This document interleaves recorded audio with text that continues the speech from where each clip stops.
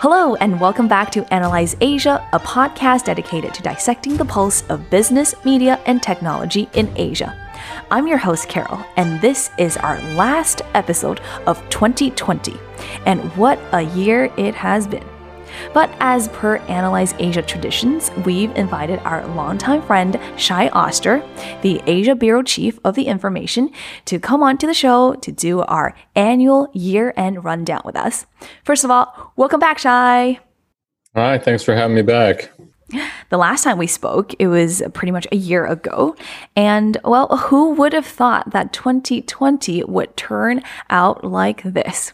A global pandemic was definitely not on anyone's predictions. So since your last appearance on the show, what have you been up to? Running away from disease. We made it to New York just before the wave hit there and then made it back to Hong Kong. And we've been hunkered down here, keeping busy chasing headlines ever since. We all look like dental hygienists here in Hong Kong with our masks, learning to live a different way, washing our hands so much that they crack and turn bloody. But, looking forward to getting vaccinated sometime in the next year. One thing I got to say for Hong Kong's government is they seem to have been on top of securing supplies for everyone. So touch wood, or fake wood-like product that I'm sitting next to. I hope that 2021's a little brighter. I got to say, though, it was interesting is that despite the absolute bleep of last year, censoring myself, it was interesting to learn how to work remotely. I'm sure everyone went through that experience of how to juggle trying to stay in touch with your fellow coworkers while trying not to murder your family members at the same time. These were interesting challenges. But I think in some ways, we all learned that we don't necessarily need to be in an office, and learned a lot about how the future is definitely going to be changed by the way we, in so many of aspects of our lives. That's right. We are recording our episode remotely right now, but we've been doing that for a while now, so we're a bit ahead of the game. Now, first, before we start talking about what has happened in 2020, do you still remember what kind of predictions you made at the end of the year in 2019 about 2020? I didn't. My brain, I have such short-term memory loss that but luckily you guys gave me a bit of a heads up. And I was surprised that some of my predictions seemed to have been kind of okay. Of course, no one, as you said, no one predicted global pandemic that will come. And if you did predict a global pandemic, I don't think you would have said, yeah, and China will win. America will just fall on its face. But what's interesting is that China did have, I've talked about China's economy, and it has in fact been an incredibly challenging year for China, but also one that really showed a surprising resilience and underlying resilience in the Chinese economy. I would not have guessed that it would recover as quickly and as robustly as it has, to be frank. But yes, I was right on the China's economy. And then I also thought that TikTok would retreat from the US, which it still is in the US, to be frank. So that's directionally right, although how it played out isn't quite the way I would have thought. But there's definitely a renewed focus on China within ByteDance and its other products like Lark, the big push into e-commerce. I said they'd be making a bigger push into India. Would not have predicted that India is dead to them. Although, unlike Alibaba, ByteDance hasn't fired people, so I think they're still playing a long game in India.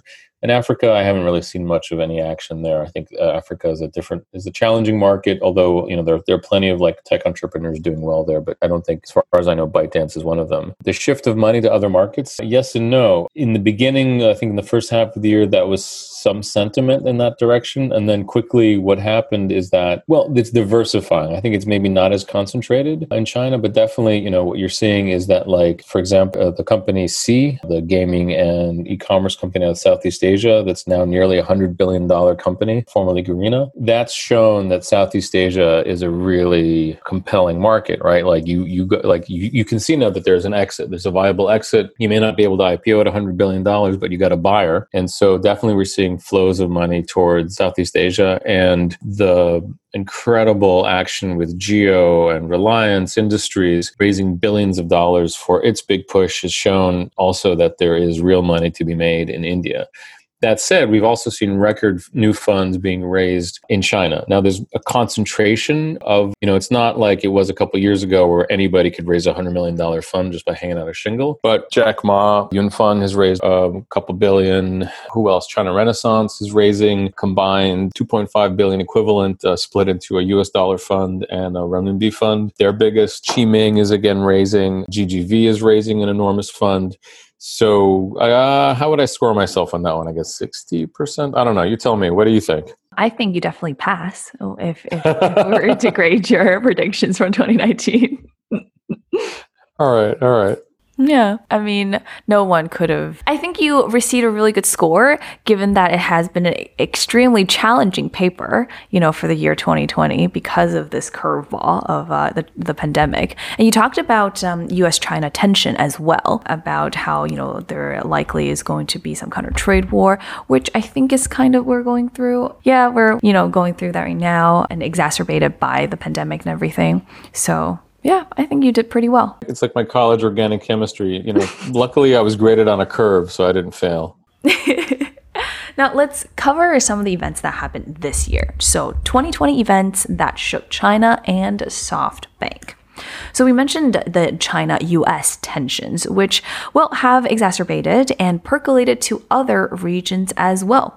You mentioned, India. As our listeners probably know, India banned about 47 apps, including WeChat, TikToks, and many of these Chinese apps. And then also Australia and the US banned WeChat. So let's go to India first. Given that the major unicorns are invested by Chinese tech giants, for example, Paytm has investments from Alibaba, and then there are the rise of local giants such as Reliance Jewel, as you talked about, which is backed by a strong US consortium like Facebook, Google, Silver Lake, etc. What do you think some of the challenges are moving ahead for Chinese companies like Xiaomi, which is dominant in India?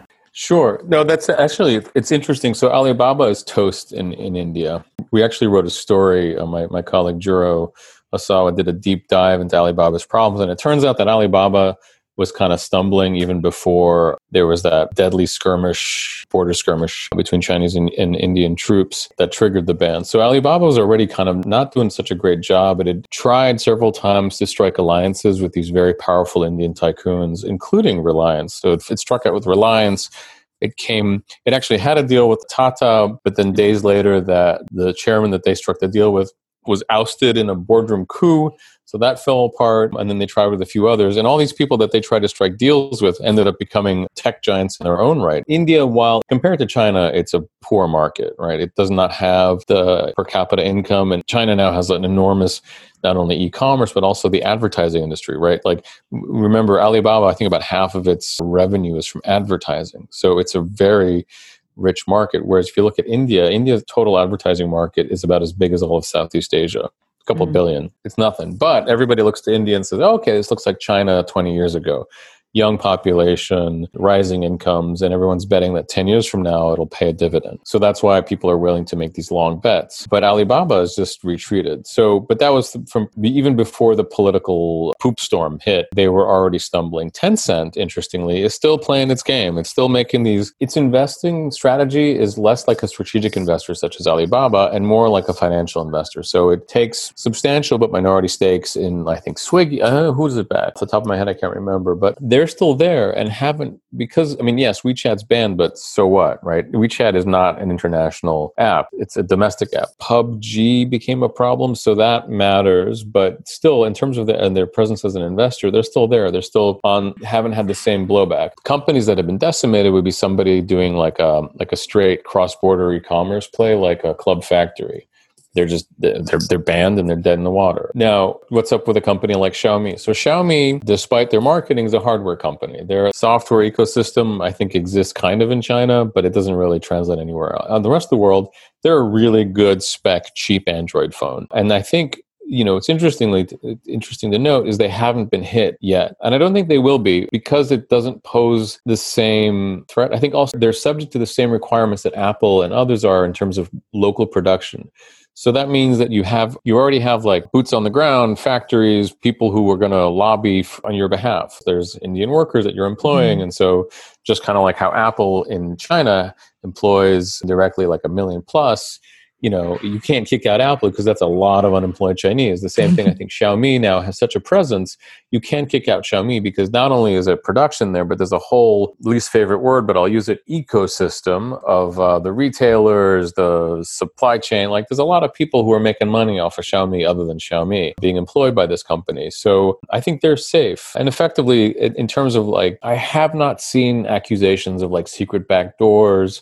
They haven't had the same blowback globally that Huawei has. They've been pretty good so far, and I think that their position as a dominant player, it's also, it's Xiaomi and Oppo and Vivo. They seem to be spared, will maintain that lower profile. I think also their most visible faces as I recall, Xiaomi has a lot of very high-profile Indian executives, so they've been smart about localization, which Alibaba wasn't very good at. So I think they're going to be okay. At the end of the day, like Reliance, a company like Reliance needs a company like Xiaomi, actually. Reliance is a telco operator, right? It needs phones that are good and cheap. It needs phones that will let people have the specs to watch video, but are cheap enough that like not just the 5 million people in Mumbai can afford it, right? So there's a lot of reason and India as a country has a lot of reason to endorse affordable good hardware, right? It benefits everybody, anybody from like a businessman looking at a stock price to farmers who are able to hedge the cost of their cotton, right? So as long as these companies are careful and not hitting third rail of politics, they can serve the interest of the local economy and local policymakers, right? And sort of informatization and economic development. So I think they don't pose the same threat. It's not like there was a big player, as far as I know. I think there are some Indian companies, but I don't think they just didn't seem to gain the same traction. Since you mentioned, Apple and China being in similar shoes, do you think that China will come down hard on US companies that are heavily invested here, like Apple or, Starbucks?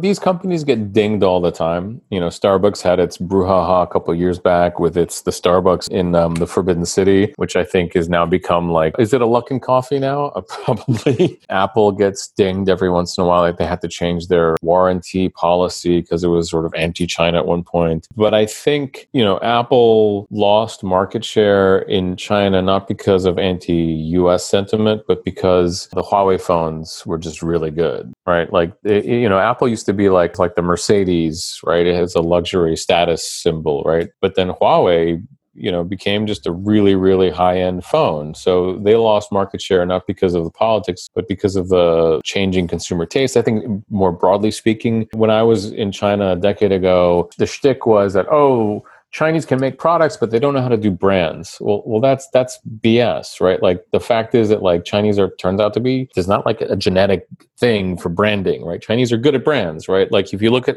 across the spectrum, consumer goods, there are like a lot of hot Chinese brands now, right? Was it Pop Mart that just did the IPO? I mean, this is like a gazillion-dollar company that sells tchotchkes, little whatever, like LOL I don't doll, get it. right? But like that's pure branding, right? That's right. That is pure branding, and it turns out that like the Chinese are good at branding. So Huawei also did a decent job at branding, as did Vivo and Oppo, right? Again, like that's a company, like I remember when Bubble Gao was selling its VCD players and the marketing was Arnold Schwarzenegger. And now like, so he learned, right? So they'll be dinged for like, oh, you don't do this the right way. But at the end of the day, like Apple brings in, so what Apple has done is enormously beneficial for China because it didn't tap into a pre-existing supply chain. It trained a supply chain. It trained thousands of engineers. It trained thousands of highly skilled workers. And these engineers and workers didn't just, they spread out throughout. And like, so the same supply chain that makes an Apple also makes a Xiaomi. Without Apple helping foster that supply chain, you wouldn't have a Xiaomi or a Vivo or, whatever other brands are out there. I think that there's a recognition that having Apple still in China is beneficial. Again, it's aligned to the interests of China. Their market share as a product is so small that it's not really a threat. They imagine what would happen to Kunshan if you shut down the Pegatron's factory there. You'd have a problem, right? Like you would have, even though Pegatron is a Taiwanese factory, the workers are all Chinese.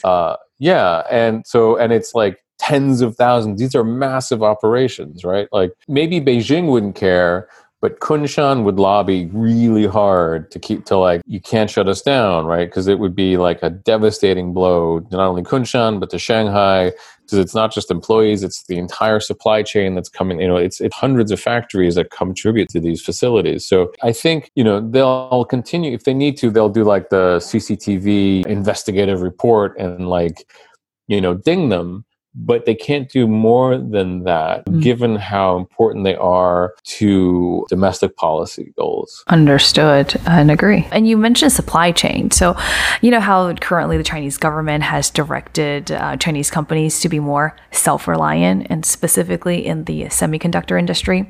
Do you think that we're going to be seeing the decoupling of the supply chain accelerate much quicker? That's a tough one. So the government's efforts so far to direct creation of a new semiconductor industry has been a disaster. They have poured so much money into failures, right? I believe, these companies which one defaulted recently? It's a history of defaults and shutdowns. We actually wrote about a JV with Qualcomm and one of the local governments, and it just kind of quietly was shut down until we wrote about it. Governments are not and this isn't a Chinese thing, but like the track record of state spending on picking winning tech is not a good one. It's not just a Chinese thing. It's just true in general. It's very hard for government bureaucrats to pick winning tech. Their exceptions would be the DARPA and some of the stuff that's happening in Israel. I am deeply skeptical of SMIC's ability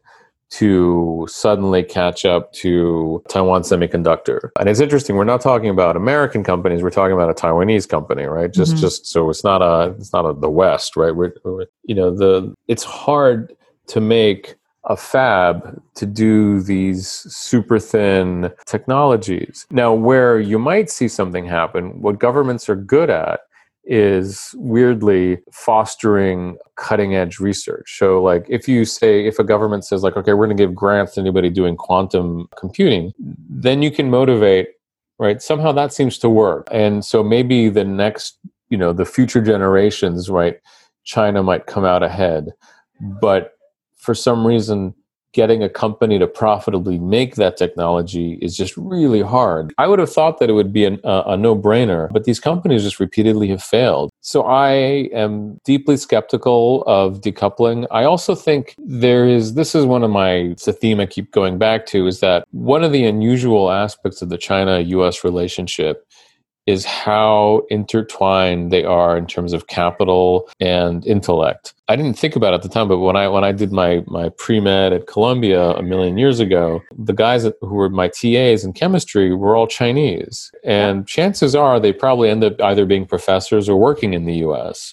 Right. So these were mainlands who are now contributing to the intellectual property buildup of the US. I mean, if you go and vice versa, there's no Alibaba, there's no Tencent without Wall Street. That's right. And then you go to particularly like semiconductors is more of a patent driven industry, right? And so, but AI, for example, which is another sort of area of contention, it's mostly open source, meaning that you produce the research, even for private companies, they'll have like their research teams and they'll just post it online. So AlphaGo does its algorithm, it posts it online. The team from Tencent will look at that, and actually they've tweaked it and say, oh, we figured out how to improve it.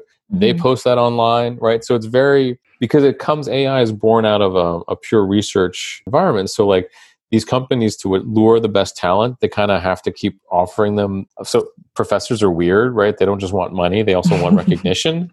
Money and fame. Just kidding. Yeah. Well, I think in some cases they want the fame more than the money, right?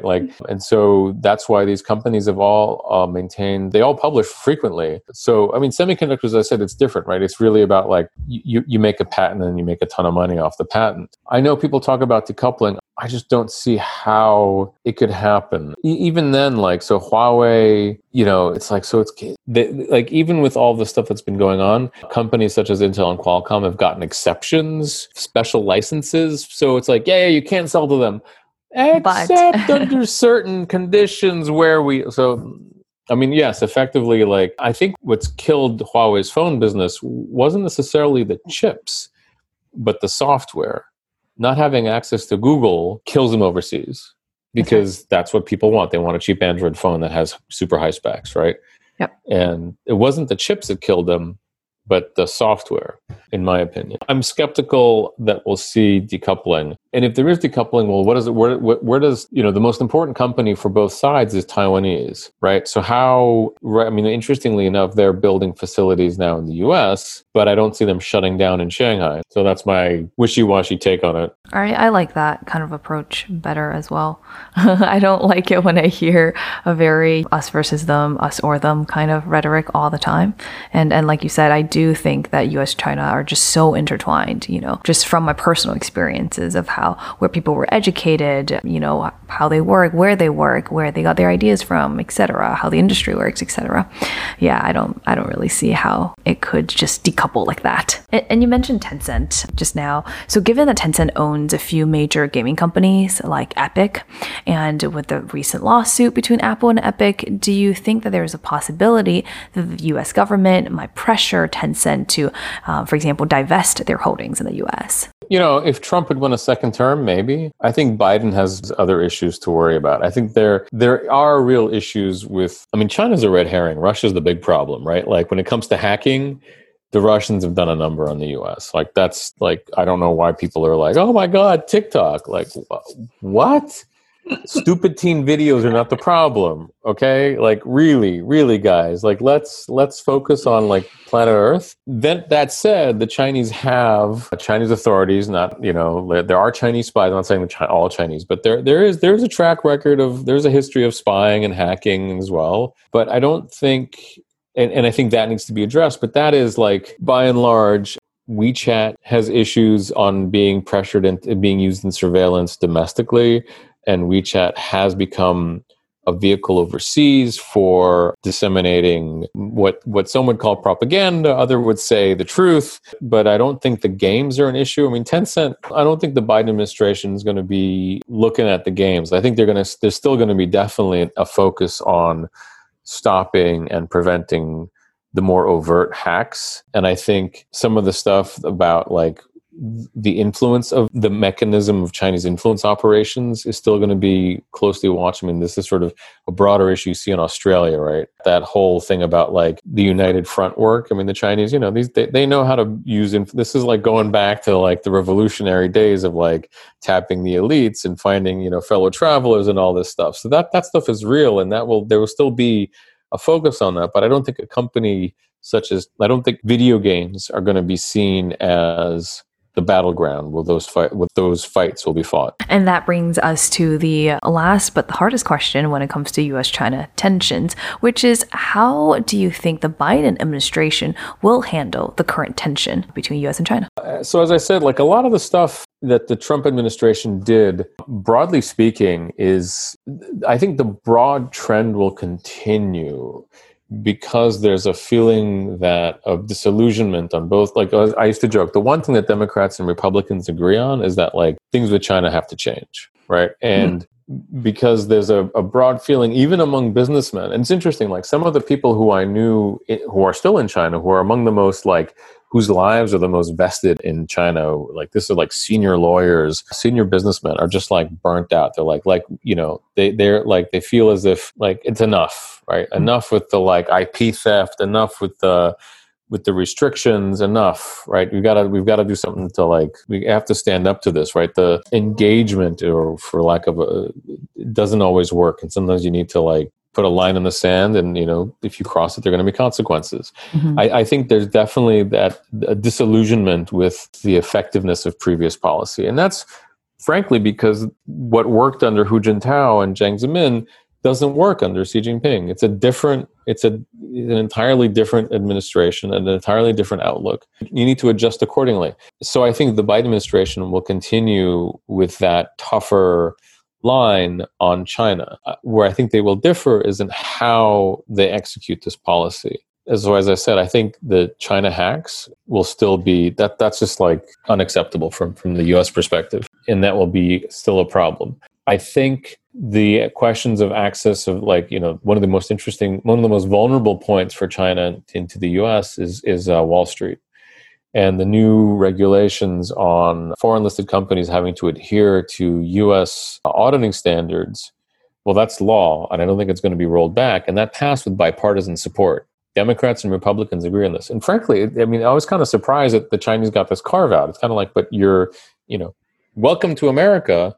But like, it's like, if you're going to drive on my road, well, we drive on the, left, where am I living? Right, we drive on the right side, and, red means stop and green means go, and, right turn on red, depending on the city. Why? That kind of stuff, like where, okay, these are the standards, you need to adhere to them. And I think, with the Clinton administration, getting China to join the WTO was seen as like, okay, this will bring China up to our international standards. And it didn't quite work out that way, right? So I think there's probably, my guess is there's going to be a lot more efforts to re-engage the multilateral process to get China to adhere to things that it signed, such as WTO agreements, as opposed to sort of the unilateral approach that the Trump administration favored. I think that the Biden administration is going to tap into, China's its own worst enemy when it comes to diplomacy. It's shocking to me how often they just shoot themselves in their own foot. It's just like, I know what you mean.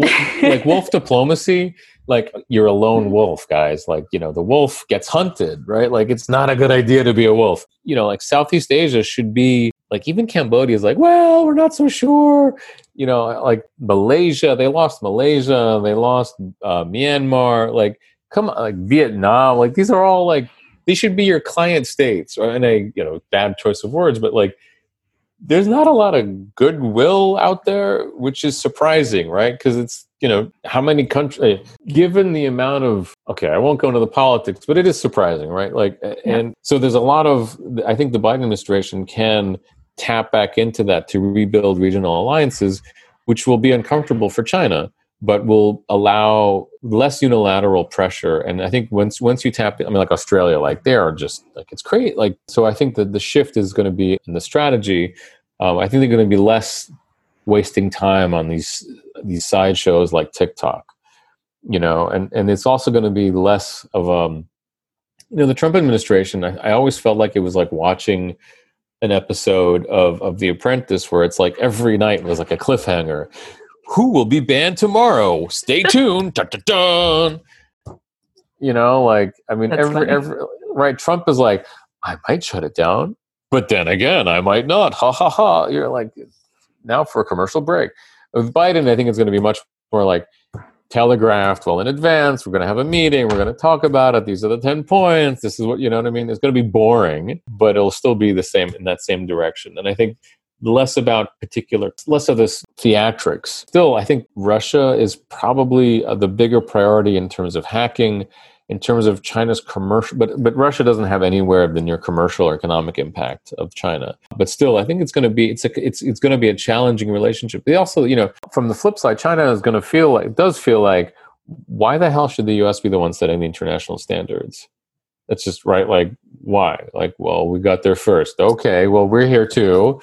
We want to see at the table, and we have different ways of approaching certain things. And I think some of the Chinese approaches are perfectly valid, and it has to be they have to be included in these discussions on everything from like setting IP addresses to figuring out, sovereignty issues over the internet. It'll be the same themes, but executed in a much more boring and predictable manner, which I'm so grateful for. It'll be a little bit easier to report on, maybe. The TikTok saga in particular was just ridiculous. You'd be like, yeah, we got a deal. Next day, what? Nope. No, we don't have a deal. Like, for crying out loud. And you can just imagine like Jiang Yiming is like sitting there with like ulcer medication, like what's going like his government relations people are like, I don't know. I was like we went in the room, he said he had a deal, and then he was on the plane and someone pointed out, you know what I mean? Like it was so erratic. I'm glad that you brought up TikTok because that is our next segment that I wanted to address. So, a lot happened, of course, in 2020. There were talks about Microsoft acquiring the TikTok US entity completely,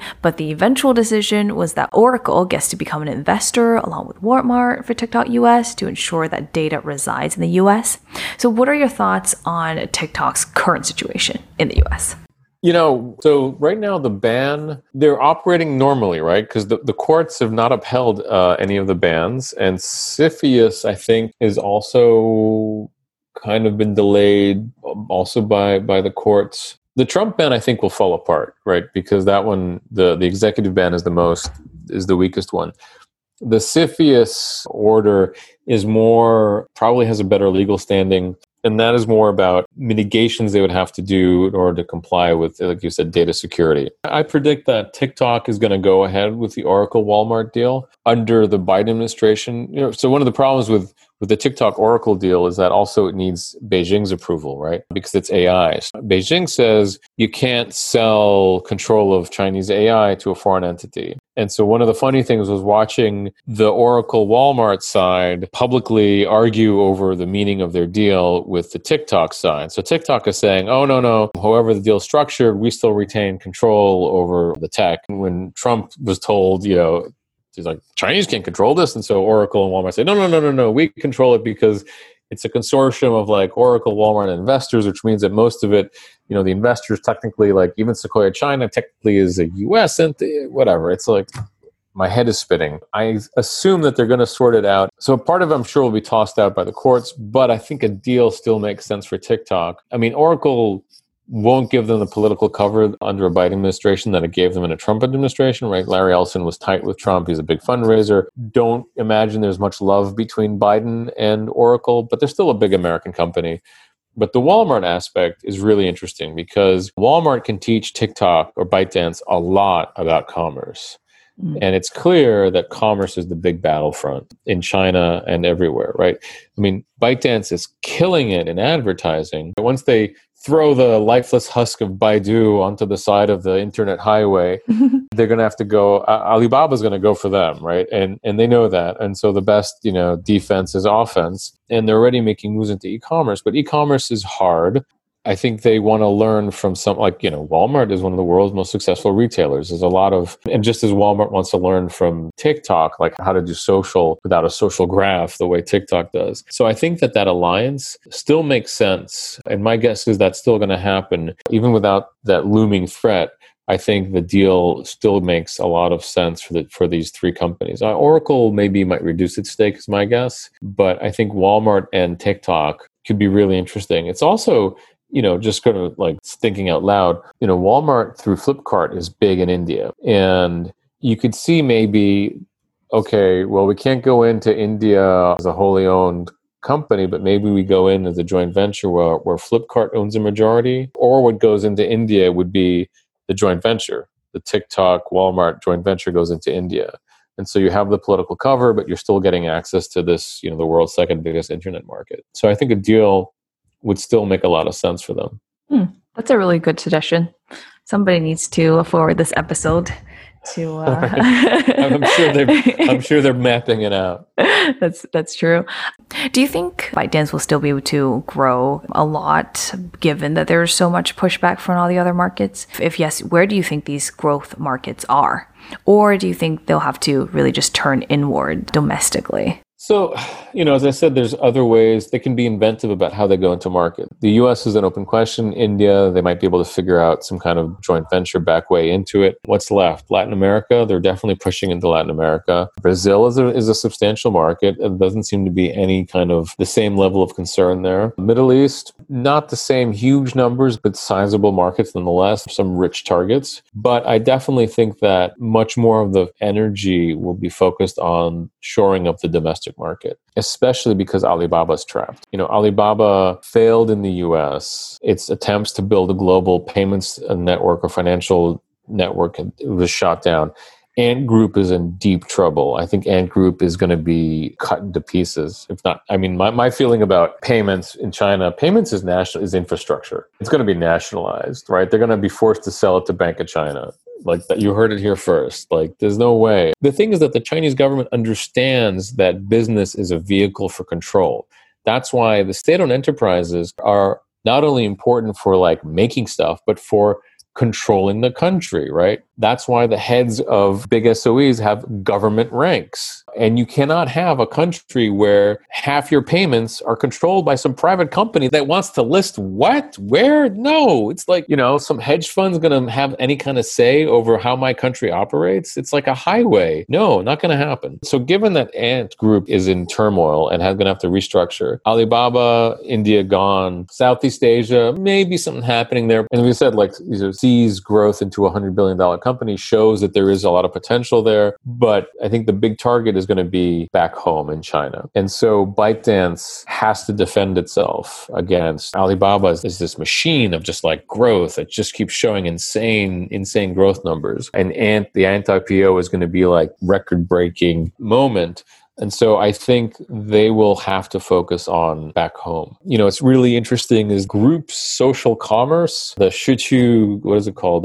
Neighborhood group buying, I think is how they call it. So companies like Xinsheng Youxian or who else? I mean, basically everyone's moving into it. In second, third tier cities now, there's this big push into basically online groceries, but done. It's like a mashup of Groupon and e-commerce for groceries, where you have like the neighborhood Xiaomaibu has now become a pickup station. So instead of doing the last mile delivery, you just go to the Xiaomaibu and pick up your eggs and, cabbage. But the Xiaomaibu is also texting you saying, hey, we got a good discount on fresh, mushrooms. And so these companies have all become multi-billion-dollar companies, and Ali's moving into it, and JD, and Pinduoduo, and Meituan, and Didi. They're all pushing for this next layer of commerce in China, which is groceries. It's a huge market. It's got miserable margins because we're talking about like Baitai, right? Like how much money can you make off of cabbage? Yeah. But if you're selling billions of heads of cabbage, it's just the volume of it is massive. And they're pushing into relatively untapped markets of like these much, much smaller cities and towns, fourth or fifth tier. I don't even know what tiers they are. Places that make Shijiazhuang look like a modern megalopolis. So there's definitely untapped markets within China still, and people are going to be fighting for that. And I think, and ByteDance has clearly shown this whole thing in China where you can't just be a vertical, you can't just do one thing, you have to become a platform. You have to do everything. Because otherwise, if you're just one thing, you're going to be beaten by the platforms. I don't know if this is some kind of Confucius or Lao Tzu principle of war. I don't know. But like in the US, you could just be like, I'm Warby Parker, I sell glasses. And no one's like, oh, Google will destroy you. Like, it does remind me of one line from Dao De Jing, and it says, 道生一，一生二，二生三，三生万物. So from Dao, you have 1, 2, 3, and everything.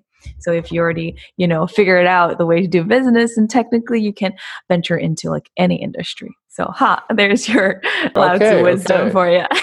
No, but it's true, right? Like there's always this thing. It's like, if we have traffic, if we have internet traffic, then we can do anything with this internet traffic, right? That's right. Always like the big thing in China is to get the traffic. And then you say, okay, we have traffic, let's sell cheese. Oh, okay. Yeah, or cabbage. Now, granted, behind selling cabbage, it turns out that it's like cabbage is actually really hard to sell because groceries are fragile and they're hard to store. So behind this Xiaomaibu person sending a WeChat like, hey, government, 明天我们, we're going to have a hot sale on, carp. Let's say it's fish. So Chinese buy their fish alive, not frozen. So how the heck are you going to distribute fish in some fourth tier city that's going to be fresh enough to meet the exacting demands of some very angry IEs? So you need turns out very complicated algorithms to figure out okay, we got the fish coming into this distribution center. It needs to be sent out to these 4 places. Luckily, because we get the orders a day ahead of time, it gives us 24 hours to scramble like mad and run our machines, and the machines figure out, and then we send out this massive distribution of trucks And the trucks go, instead of having to go to every door like Amazon or a Fresh Direct in the US, we only have to go to these neighborhood, and then the last mile at least is taken care of. Apparently the margins are solid enough. That reminds me of one time I went to my aunt's place in, say, third tier city, and she bought some shrimp, and they were delivered like live in a bag with water. I was in shock to find a bag of live shrimp hanging on the doorknob. Okay, so right. And that's because that's the way a Chinese consumer, I wish Americans to some extent, but so selling groceries in China, they're not going to be like a tomato. It's hard to sell a tomato, to deliver a tomato, or an egg, right? Like delivering eggs, right? It's hard. We're not talking about like cans of pasta sauce. That's fine, whatever, right? A box of cereal, right? You can take a little beating.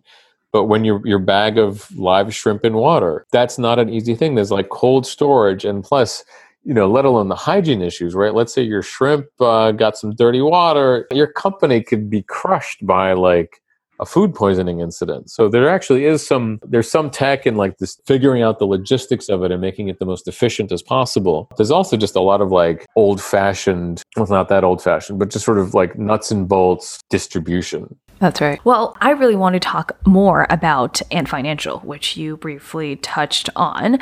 First is the hardest question, which is, will Ant Financial eventually IPO, do you think? Yeah, sure, but what's it going to be? The Sunday breaking news was that they got called in by regulators and were told to focus on payments. And they had to like follow the rules for credit collection and a few other pieces.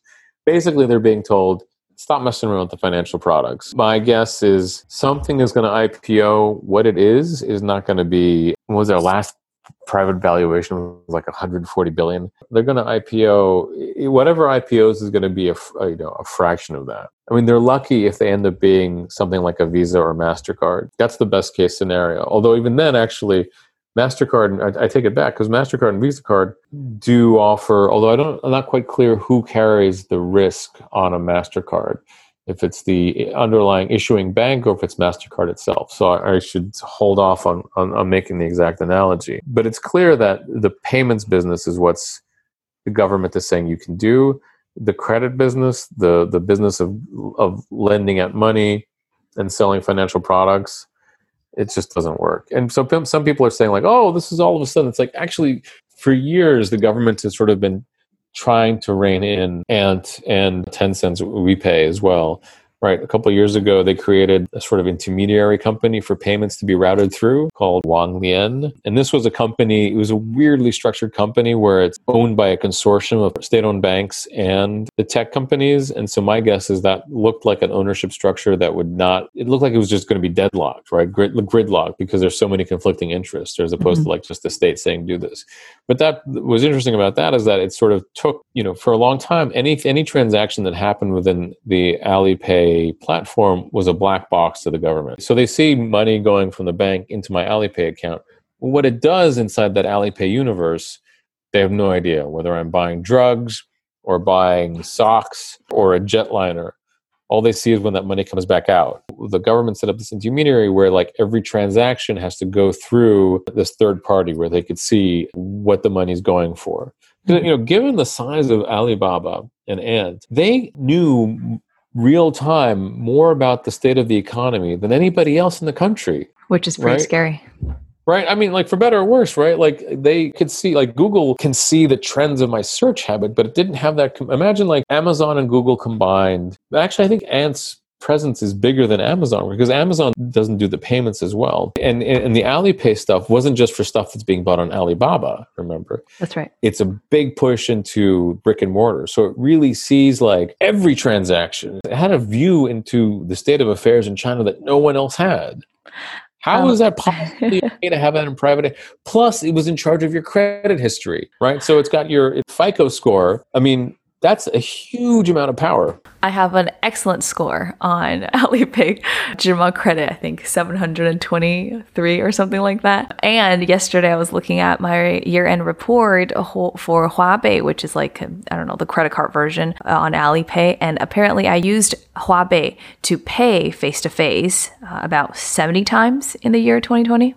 Not as many times as without the pandemic, but yeah, they know all of these, where I went, when I, do my shopping and stuff. It's crazy. Right. So even if it's not about you specifically, it's it's the value of the aggregated data. So what do you think some of the implications are for the Alibaba Group as a whole with this whole IPO potentially being sliced up, like you said? So Alibaba took a hit. The share price has fallen quite dramatically. I think the share price will continue to fall for a while, and then it's going to be a bargain that you should buy because it still is a really successful e-commerce operation. And that's unless the one caveat is that unless Jack Ma really pissed somebody off, and then all bets are off.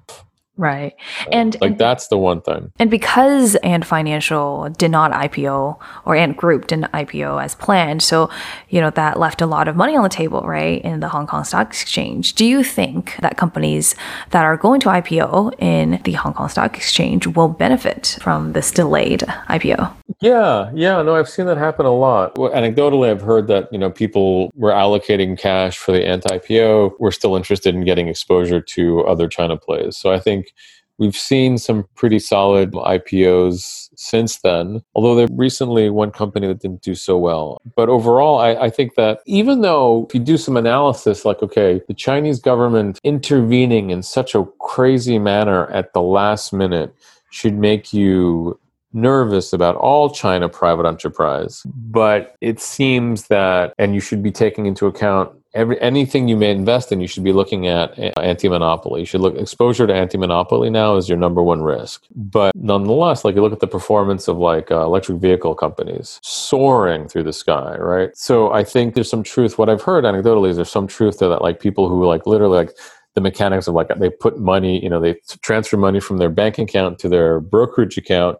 And they were like, well, it's here, there's been a flood of China tech IPOs, so let's, invest in it.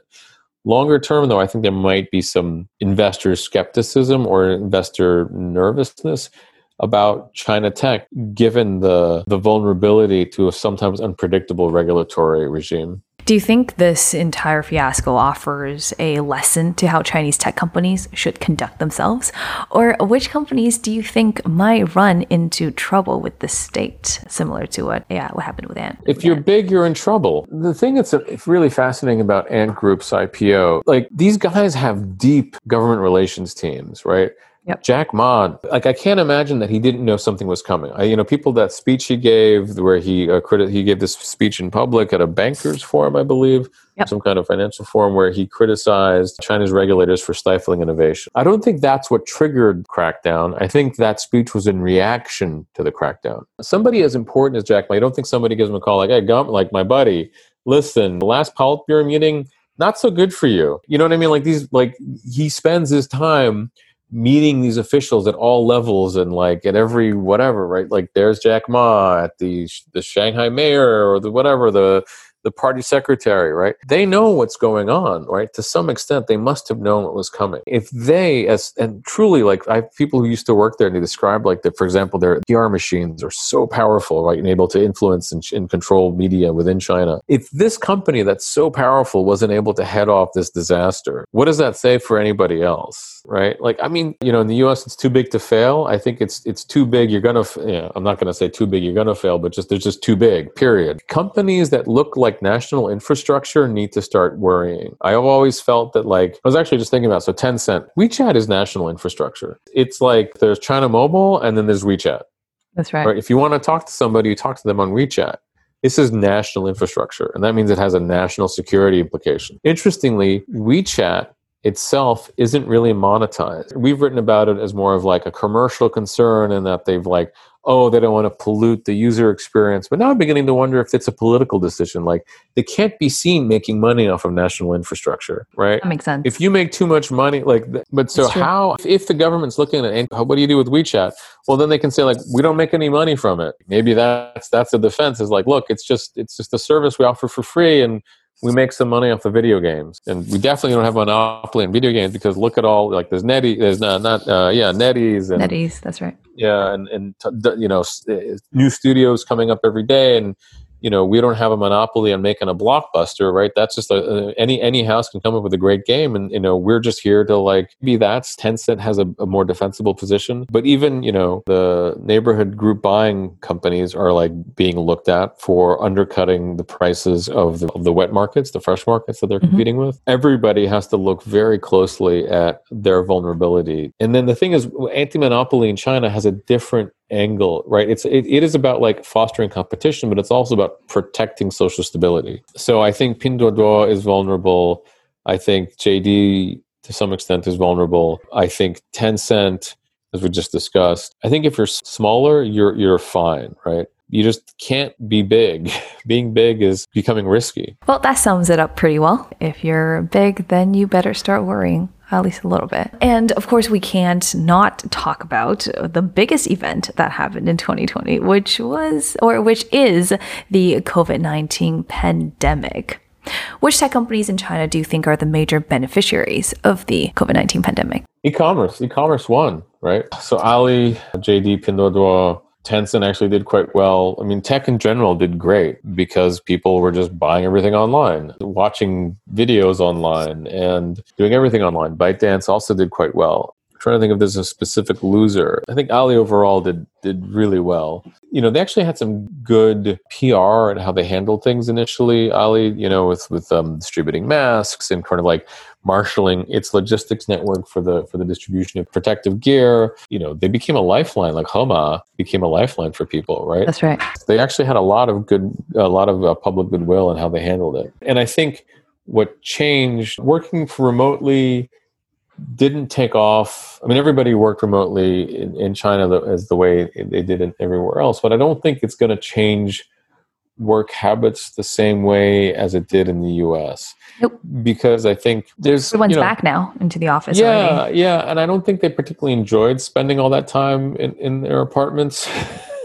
Right? It's one thing to work from home if you got a backyard. It's another thing to work from home if you're in like the 30th floor of xiaoqu, and actually you're living with grandma, and like, damn, I can't spend another moment with my in-laws.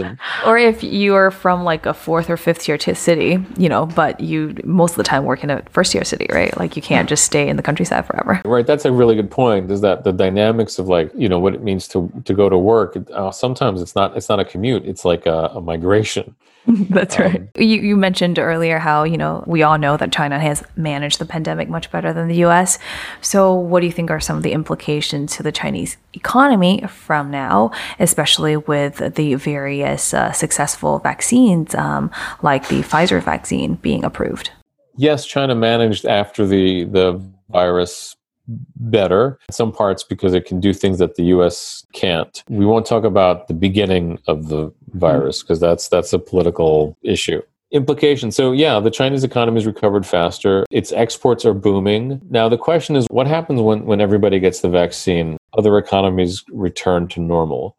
Will China maintain, some people say that this has shifted the balance of power in favor of China and that its economy is on track to surpass the US at a much earlier date. I don't know. I read that report too, that China will overtake the US economy to be the world's biggest by 2028. I mean, you got 1 billion people, right? Like they're buying stuff, right? Yes, it makes sense. It should be a large economy. It has a ton of people who are getting rich. But the US has, jacked up of a weird place as it is, it's very resilient and does have a lot of really driven entrepreneurs. And so I think once the US reopens, will it come roaring back? What will happen when it comes back? What's interesting as well is that the innovative vaccine came from the West, not from China, right? The RNA-based vaccine, which is sort of the step change in how vaccines operate, didn't come from China, where they're obviously brainiacs and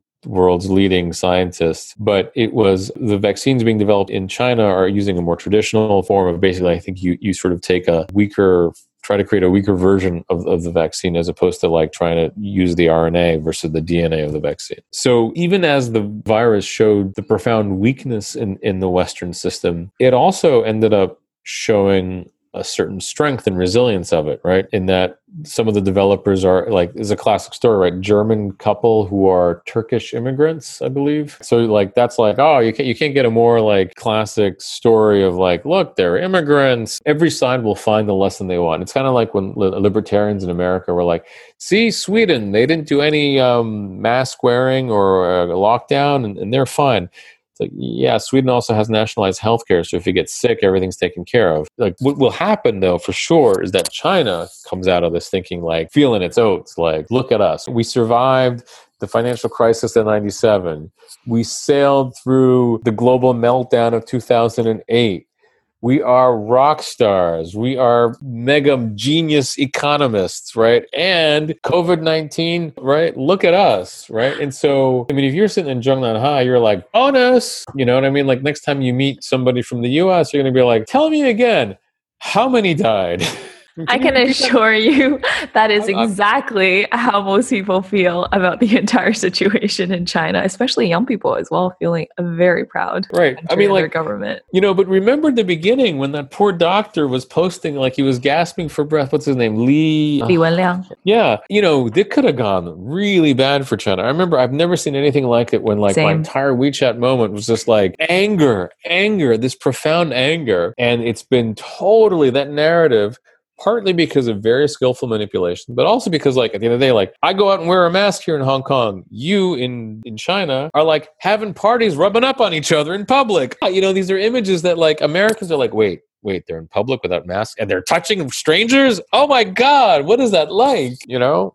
That's right. So now, will that lead to hubris and like a misstep? Because this virus, by the way, is a nasty critter. It's nasty, right? Beijing is back under some severe lockdown, right? This thing. Yeah, like 19 like mid-risky regions or something now in China. Lockdowns are coming back on. Yeah, so don't get, you got to be careful with this critter. You can't get cocky. And like, let's say, I mean, heaven forbid that the vaccines don't work or that there's a screw up in like the distribution or like somewhere along the line, there's like, some kind of contamination, right? These are things that happen in China, right? Like where somebody's like, oh, we'll cut a corner, right? Like this is the country that like poisoned infant formula, right? Like, oh, let's not bring that back up. Yeah, that's so embarrassing. It's so sad. But it was a systemic problem, right? That's it was right. The way that incentives were built. It was like people lower down in the chain who were like, I need to make a buck and ignoring the consequences. And so and there's been other issues with Chinese medicine that's sold on the global markets where like somebody's trying to cut a corner.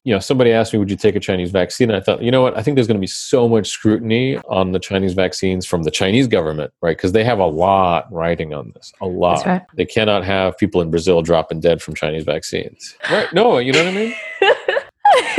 I shouldn't be laughing this hard. But I totally understand. That's right. It's true. So I think, but yeah, the way they turn this narrative around, and so China's going to feel awfully cocky about everything. And I wonder if that will translate into how, so it's weird. So the Chinese government's feeling very, very cocky, but the Chinese companies are feeling like they've just been beaten up wherever they go. So it's, I don't know how that plays out. We still need to cover SoftBank and its current strategy to go private. Yeah, SoftBank, I'm going to have less to say about. I think Masayoshi Son has been talking a lot about how the company isn't as valuable as the investments. Mm-hmm. And I think so much of their value is tied up in Alibaba. So I'll just buy Alibaba. Why would I buy SoftBank, right? If it's the sum of your parts. And then the other question is like, so SoftBank's done really, really well. Like the Vision Fund I thought was going to be disaster. The fact that they can't raise a Vision Fund 2 kind of shows that it's sort of been a mixed result. And they've gone up, SoftBank has done very well because the stock markets have gone up, not because their products have been killing it. So if I want to, like, that's a hedge fund or that's an investment bank. So then I won't buy SoftBank, I'll buy Goldman Sachs, right? I'll buy the guys who I know have a track record of investing and running money, right? I think SoftBank they're kind of taking maybe the Warren Buffett approach where you have like one thing that makes money. Like in Warren Buffett, it was the insurance industry that, generated a stream of money that you can then use to invest in other things. I'm still uncomfortable. And then the take private, like I get why they're doing it. I still feel, don't bet against Masayoshi Son because he bounces back no matter what, right? But for investors, if the take private is at a good price, then they'll agree to it, right? And then great, everybody walks away happy. I do think that ultimately though, the strategy strategy of like the $100 billion investments in tech didn't really work out. Do you think that their, more enormous influence on the tech industry kind of waned off after WeWork? And where do you think they will spend the rest of the money that they have? Oh, they spent it all already. They spent it down. Yeah, they've spent it down. They managed to blow it. I mean, not blow it, right? So the surge in the valuation of tech companies has really helped their portfolio and they can mark it up. But even then, they've had to mark down a lot. They spent a ton of money. I think they've basically, I believe they've spent it all down. And because now there's some of the newer investments are from Vision Fund 2.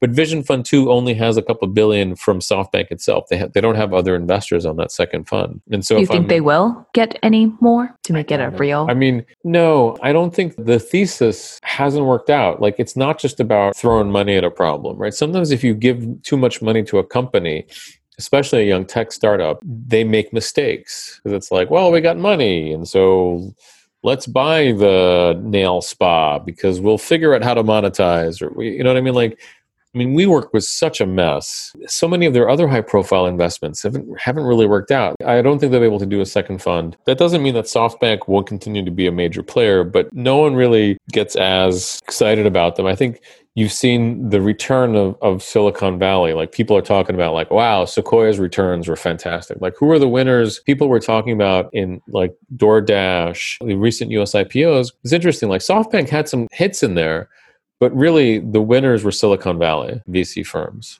I see that DoorDash's IPO gave them about a $10 billion gain that helped write off WeWork's investment. If they do go private, do you think they potentially could, maneuver a comeback after being private? I mean, Masa used to be the richest man, then he became practically broke in the first .com bubble. He's gone back, the WeWork debacle was erased by the surge in their investments in the past year. But that's the thing is like making money in tech this year was kind of like, well, yeah, because this doesn't show me that you're a genius. It shows me that you were in tech in a year when like the spigots were open, interest rates were zero, nothing else was worth investing in. So you like, okay, yeah, if I had money, I would have made, if I could buy Apple and Amazon, I'd be doing well too, right? I'm sure there's more to it and I'm being a little simplistic, but I don't know. It didn't show like, oh my God, he's a genius and how they maneuvered.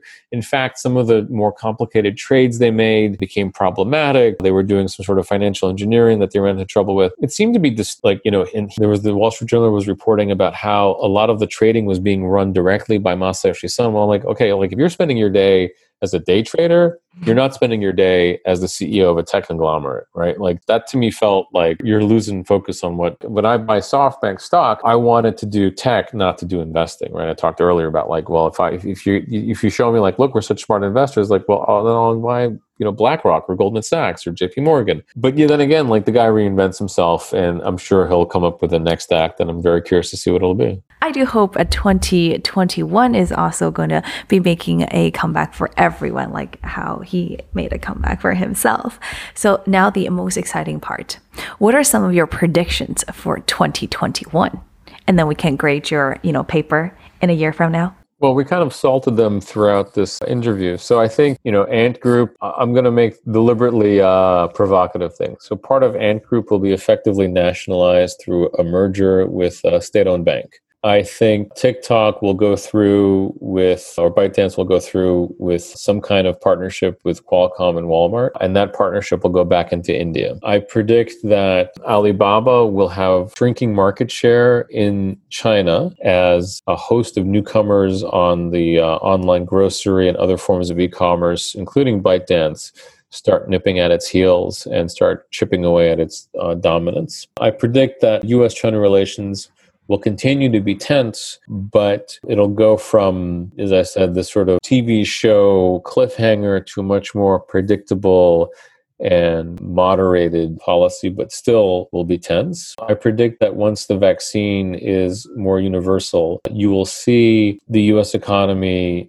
roar back at a surprisingly strong level, probably stronger than before, and that it will surprise the Chinese. And I think that the IPO market will actually continue to stay strong, not because of more qualitative easing, but because of the rebounding global economy. And I predict that one of the Chinese EV companies that is doing well will probably vanish. We're going to see another accounting scandal. My guess is the most likely targets for an accounting scandal would be, without being libelous, let's just be more broader. We're going to see another big accounting scandal come up. What about for SoftBank? Any predictions? They'll probably, I think the privatization won't happen. It's a lot of money. And then again, Japanese banks don't have much else to do with their cash, right? That's one of the secret weapons that SoftBank had, is that it has these domestic banks that are negative interest rates, right? So I can either like make no money from deposits, or I can lend it to SoftBank. And as crazy as he is, like he hit some home runs. So maybe a consortium of Japanese banks would offer the take private, but I think they'll prefer to stay public and benefit from, because staying public when tech's valuations are going up gives them more power to buy other things or to do, there's no reason for them to go private at a high price. That's a solid list of predictions that I can't wait to revisit in a year from now. And before I let you go, do you have any recommendations for our listeners? Oh gosh, my life has been somewhat narrow these days, but I've been listening to a lot of pop music. So pop music is good. I gotta say, Sound Opinions is where I go to for music critics. I do like Ray Ma's podcast, which I can't remember the name of it right now. Tech Buzz China. I've found that she does really good work, and I've enjoyed a couple of them. Our last episode was with Ray Ma on Ant Financial. Oh, great. On Ant Group. That's right. Yeah, she's sharp. She's very sharp. I met her in one of my earliest reporting trips on tech, keeping tabs on since. And she's always, because she's also very bicultural and really bilingual, just like yourself. So it's rare to have bicultural, bilingual, and like tech fluent, and really understands business models. And so she can see things very clearly. I think she's a rare combination. So I really enjoyed her work. And other than that, The Information. Yeah. Of course, you should subscribe to The Information. We've had a pretty good year, I got to say. Our Asia coverage and the US, we broke the Quibi collapse, and I believe we just did a podcast with Pharrell because he's got a VC fund. Oh, that's so cool! I wanna listen to that. Regardless, all of our podcasts are fascinating, and we did something really interesting. It was fun. We did a TI 50, which was like a list of 50 top startups below a certain size and a certain vintage. And that was fun. In China, we stumbled into a trend, which was a lot of enterprise software and robotics and AI. So that was a neat thing to show up in that. But those are my recommendations. How can our audience find you? I am Smoke Signals, fax, snail mail, theinformation.com. My email is shai, SHAI, at theinformation.com. I'm on Twitter with the embarrassing handle at Beijing Scribe. If you want to say something private, ping me on Twitter. And then I got Signal. I'm on Signal and Telegram. I'm on WeChat. I don't remember my particular. I think it's Shai_Oster on WeChat. Reach out any way you can. I'm on LinkedIn. You can just Shai Oster on LinkedIn. You'll find me. I'm on Facebook. Everywhere. I'm out there. That's right. And so are we. You can find Analyze Asia on all podcasting platforms. You can also reach out to us on Twitter. That is at Analyze Asia, Analyze with an S. Now, thank you so much, Shai, for doing another great year-end episode with us. I know our listeners can't see me throughout the entire episode, but I was like nodding my head and just grinning at, all the wonderful things that you were saying. I'm like, yes, agreeing to everything, but without, wanting to say that all the time. So again, thank you. And it's always a pleasure, talking to you and hearing your perspective, your take on things China and tech. Thank you. It was a pleasure. Our job is normally to ask other people what they think, and then when we're unleashed to say what we think, it can go a little haywire. I love it. Pent up opinions. Thank you so much. Here's to a great 2021. See you in the next year. Thank you. Vaccine in hand.